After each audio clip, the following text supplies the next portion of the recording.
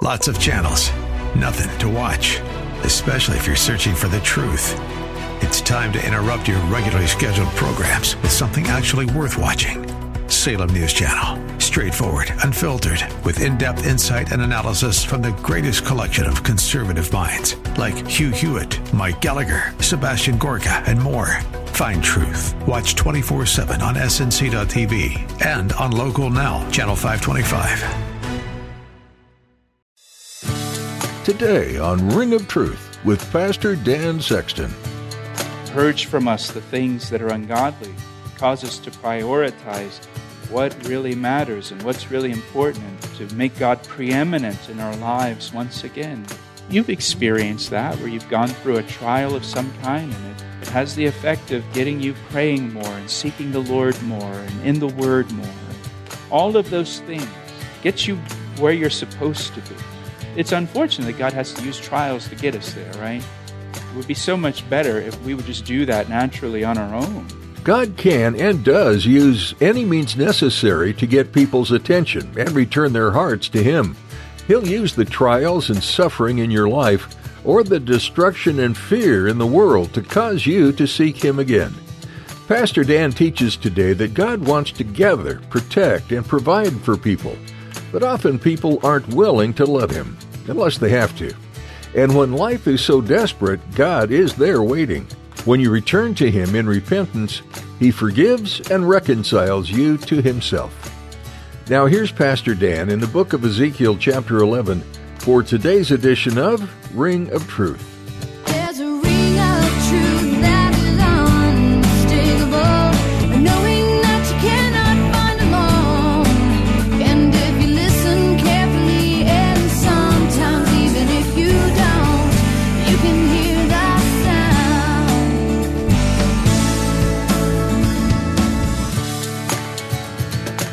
This is what the Lord says. Verse 5. Thus you have said, O house of Israel, for I know the things that come into your mind. I know what you're thinking.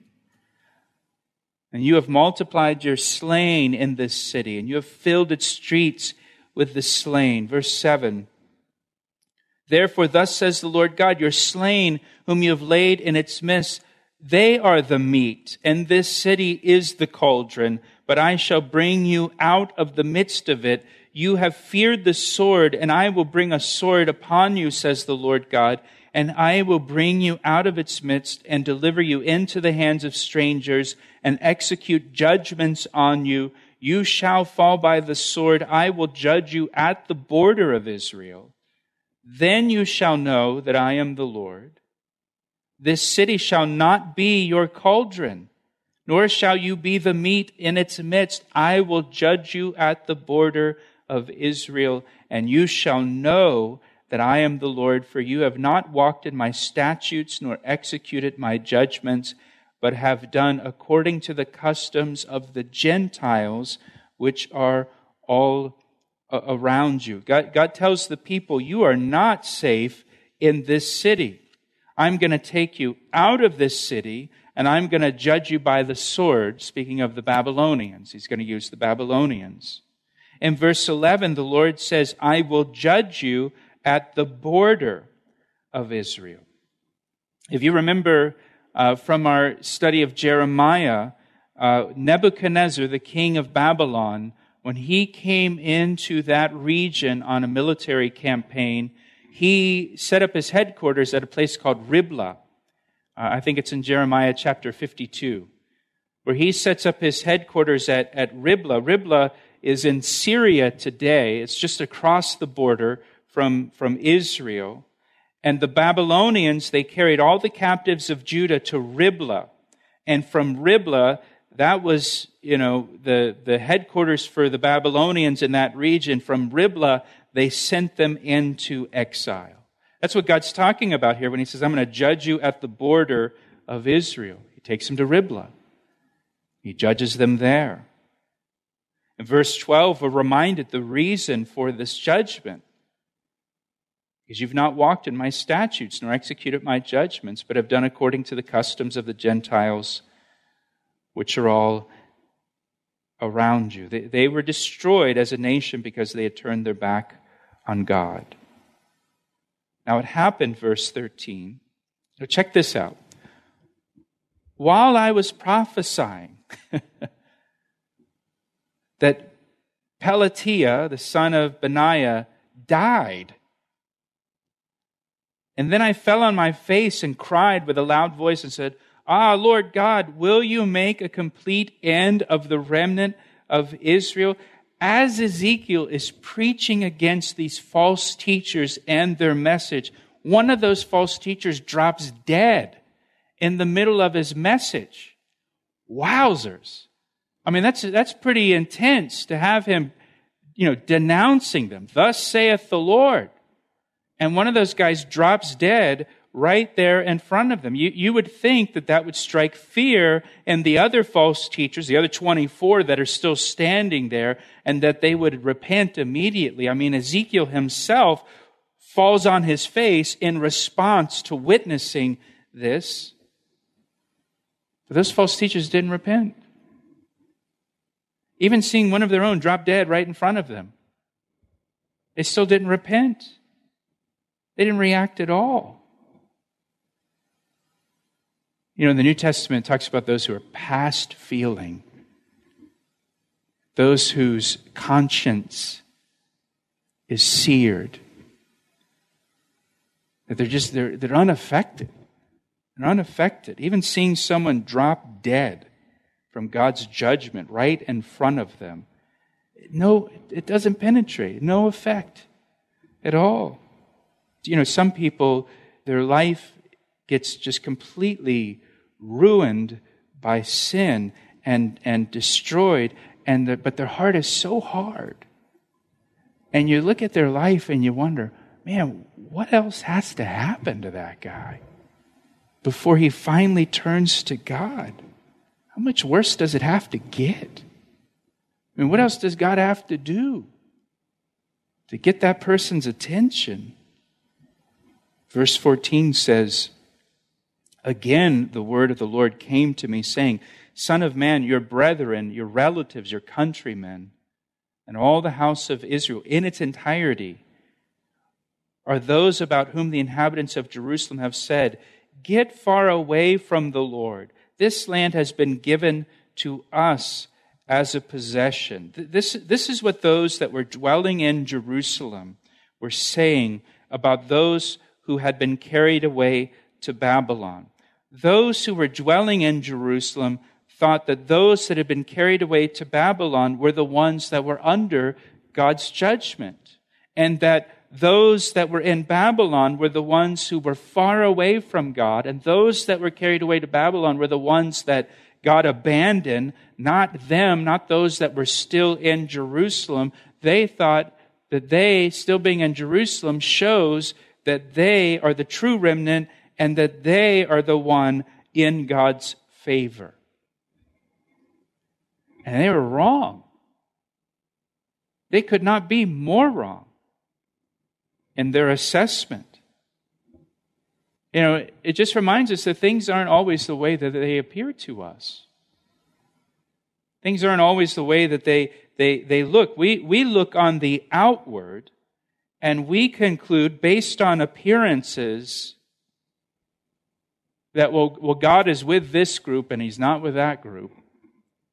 Or God is for this and He must be against that. Or God's showing this group favor but not that group. Or God is in this but He's not in that. Or God is on the move here but God is not on the move there. We look at things and we kind of judge based on, just human measurements. How big it is, or how bright it is, or how much it makes sense to us. And well, then that must be what God's into, and not this other thing. That's how they were judging those that were carried away to Babylon. They're the ones who are under the curse, not us. We're here in Jerusalem. They're the ones who are far away from God, not us. We're still here. We're right, they're wrong. In the New Testament, we're told that God likes to choose the weak things and the foolish things and the things that the world counts as nothing, that God likes to choose nobodies. He likes the despised. He likes the rejected. The things that God chooses quite often are contrary to what the world would choose.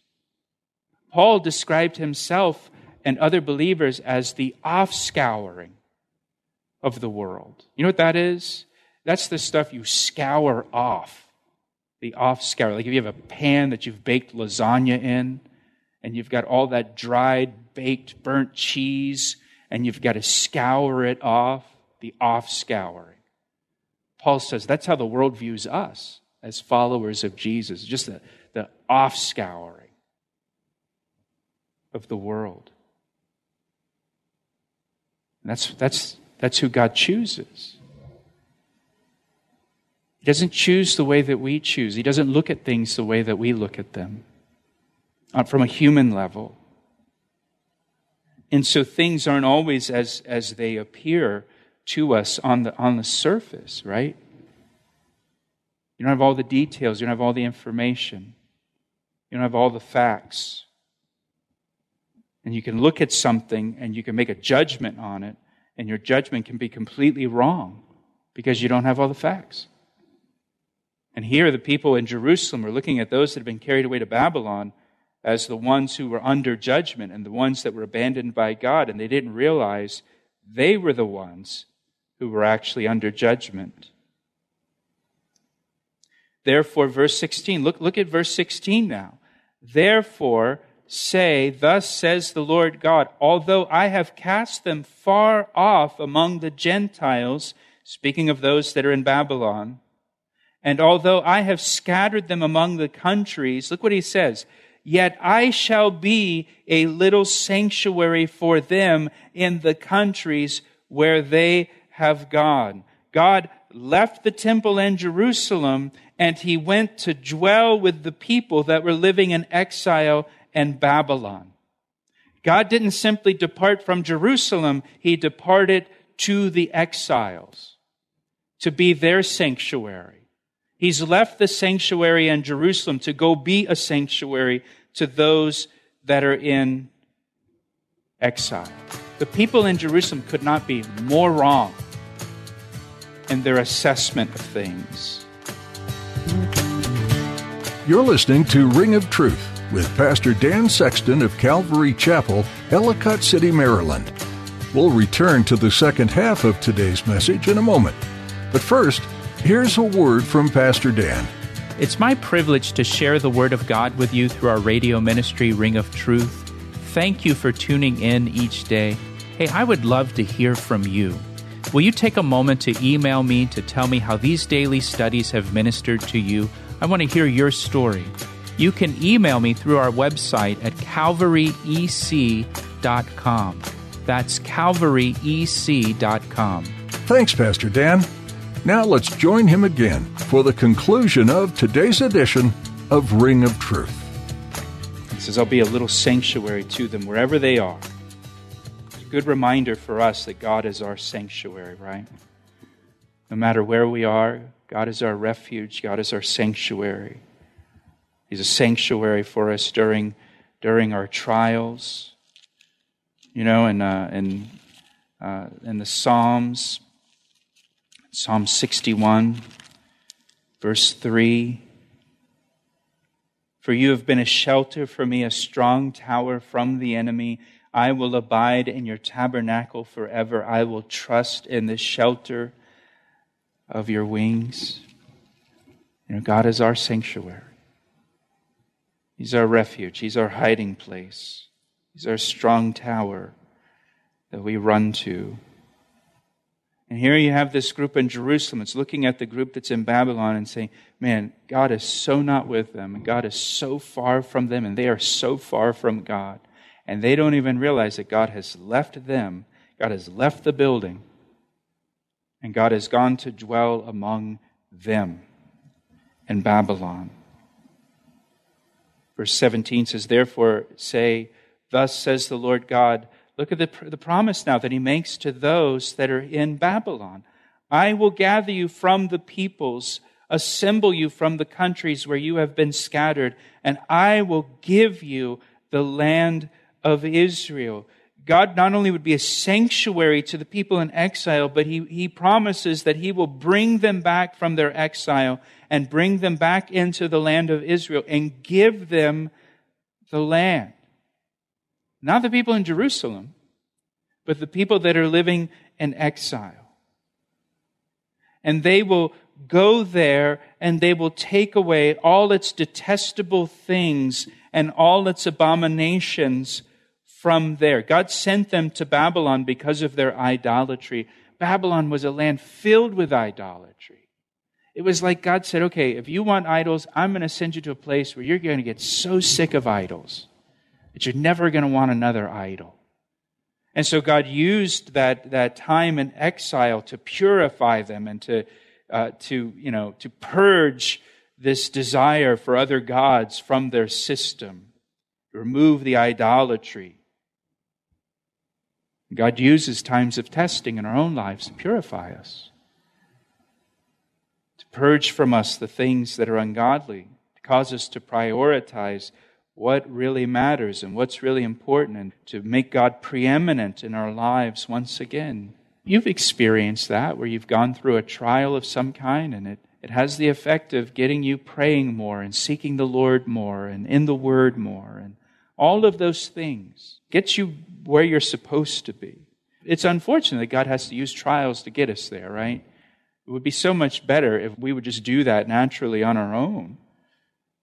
But I'm glad that He uses those trials and affliction to cause us to seek Him. That's what He does here. He sends them off to Babylon so that they will not want idols anymore. Verse 19, then, so after He brings them back into the land and gives them their land, they've removed the detestable things and all the abominations, then I will give them one heart, and I will put a new spirit within them, and I will take the stony heart out of their flesh and give them a heart of flesh. A stony heart is a heart that is unresponsive to God. And He's going to remove that stony heart and give them a heart of flesh, that they may walk in my statutes and keep my judgments and do them, and they shall be my people, and I will be their God. But as for those whose hearts follow the desire for their detestable things and their abominations, I will recompense their deeds on their own heads, says the Lord God. So God says, I'm going to give you your own land. I'm going to give you one heart. You'll be united. I'll put a new spirit within you. I'll take away your stony heart, give you a heart of flesh so that you walk in my statutes and keep my judgments and do them, and then you shall be my people, and I will be their God. That's been the goal the whole time, right? This is why Jesus Christ came and died on the cross, because God wants to be our God. He wants us to be His people, to reconcile us back together. Now, what's described here in Ezekiel has not really been fulfilled. This was not fulfilled after the Babylonian captivity with the group that came back to Jerusalem and rebuilt the city of Jerusalem and rebuilt the temple. God did not give them one heart and put a new spirit in them and take away the stony heart and give them a heart of flesh so that they would walk in His statutes and keep His judgments. This hasn't happened yet. This is something that will be fulfilled, I believe, in the future.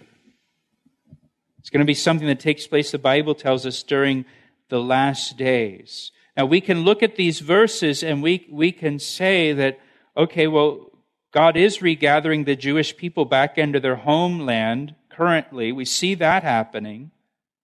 He has given them their own land. We see that fulfilled. One day, God will give them a new heart, a heart for Him, and put a new spirit within them, but that hasn't happened yet. So I believe we are living just before the fulfillment of verse 19. And we're sitting right between verses 18 and 19 currently, waiting for verse 19 to be fulfilled, which is going to happen during the tribulation period, as we know. So finally, verse 22, so the cherubim lifted up their wings with the wheels beside them, and the glory of the God of Israel was high above, and the glory of the Lord went up from the midst of the city and stood on the mountain which is on the east side of the city. The mountain on the east side of the city is the Mount of Olives. And so now God has not only departed from the temple, He's left the city. He's departed from Jerusalem. And He is standing over the Mount of Olives. Now, if you'll turn with me over to the New Testament, to Matthew chapter 23, we see a very similar picture with Jesus Christ in Matthew chapter 23. We're going to come back to Ezekiel, so don't lose your place there. But here in Matthew 23, verse 37, this is Jesus speaking. Jesus is in Jerusalem, and it seems as you read it, He's in the temple in Jerusalem. Verse 37, O Jerusalem, Jerusalem, the one who kills the prophets and stones those who are sent to her, how often I wanted to gather your children together as a hen gathers her chicks under her wing, but you were not willing. Right? So you see His heart here. His heart is to gather them, protect them, provide for them. Like a mother hen gathers her chicks under her wings, but you were not willing. It's not that God wasn't willing. They weren't willing to let Him. So, see, your house is left to you desolate, for I say to you, you shall see me no more till you say, blessed is he who comes in the name of the Lord, speaking of His second coming. Then Jesus went out, and He departed from the temple, and His disciples came up to show Him the buildings of the temple, and Jesus said to them, do you not see all these things? Assuredly, I say to you, not one stone shall be left here upon another that shall not be thrown down. Now, as He sat on the Mount of Olives, the disciples came to Him privately, saying, tell us, when will these things be, and what will be the sign of your coming and the end of the age? So Jesus leaves the temple because they've rejected Him, and He goes out to the Mount of Olives. It's the same scene that we see in Ezekiel, with the glory of God departing from the temple and going out to the Mount of Olives. And so once again here, the glory of God in the person of Jesus Christ departs from the temple and goes out to the Mount of Olives. Now, back in Ezekiel, we'll finish up here, last couple verses. Verse 24, then the Spirit took me up and brought me in a vision by the Spirit of God into Chaldea, back into Babylon, to those in captivity. And the vision that I had seen went up from me, and so I spoke to those in captivity of all the things the Lord had shown me. Ezekiel was given this vision not for himself, not just for his own, spiritual experience. Ezekiel was given this vision to instruct and warn the people of Israel and to warn the elders of Israel. He was given this vision for the edification of others, just as the gifts of the Spirit are given to us for the edification of others, to be used to minister to the body of Christ. And here Ezekiel was given this vision to minister to the people of Israel that were in Babylon. He asked me how I know, and I say it rings truer than the finest crystal. Thanks for tuning in to today's edition of Ring of Truth with Pastor Dan, as we study verse by verse through the book of Ezekiel. In Ezekiel chapter 36, verses 26 through 27, the Lord says, I will give you a new heart and a new spirit I will put within you, and I will remove the heart of stone from your flesh, and give you a heart of flesh. And I will put my spirit within you, and cause you to walk in my statutes, and be careful to obey my rules. No matter how far away you stray from God, He never gives up on you. He always offers restoration and hope, even after you might reject it. What a gift and what love! If you'd like to hear this message again or more from Pastor Dan, we encourage you to visit our website, calvaryec.com. We also encourage you to find a church home that will help guide and support you in your walk with Jesus. If you're ever in or near the Columbia, Maryland area, we'd love to have you join us at Calvary Chapel, Ellicott City. Each week, we gather together at 10 a.m. on Sunday to worship our Savior and study God's Word. And we'd be honored to share that time with you. Check out calvaryec.com to find directions and to learn more about the church behind this ministry. Again, that was Calvary Chapel, Ellicott City. We're so glad you joined us today, and we pray this message has been a blessing and encouraged you in your faith. Pastor Dan will have much more to share from the book of Ezekiel when you tune in again, right here on Ring of Truth. I see the signs and I recognize the hands that crafted them. Well, I know because I know His voice, and it only takes willingness and a conscious choice. You need not guess, there's a ring of truth that is unmistakable, knowing that you cannot find alone. And if you listen carefully, and sometimes even if you don't, you can hear the sound.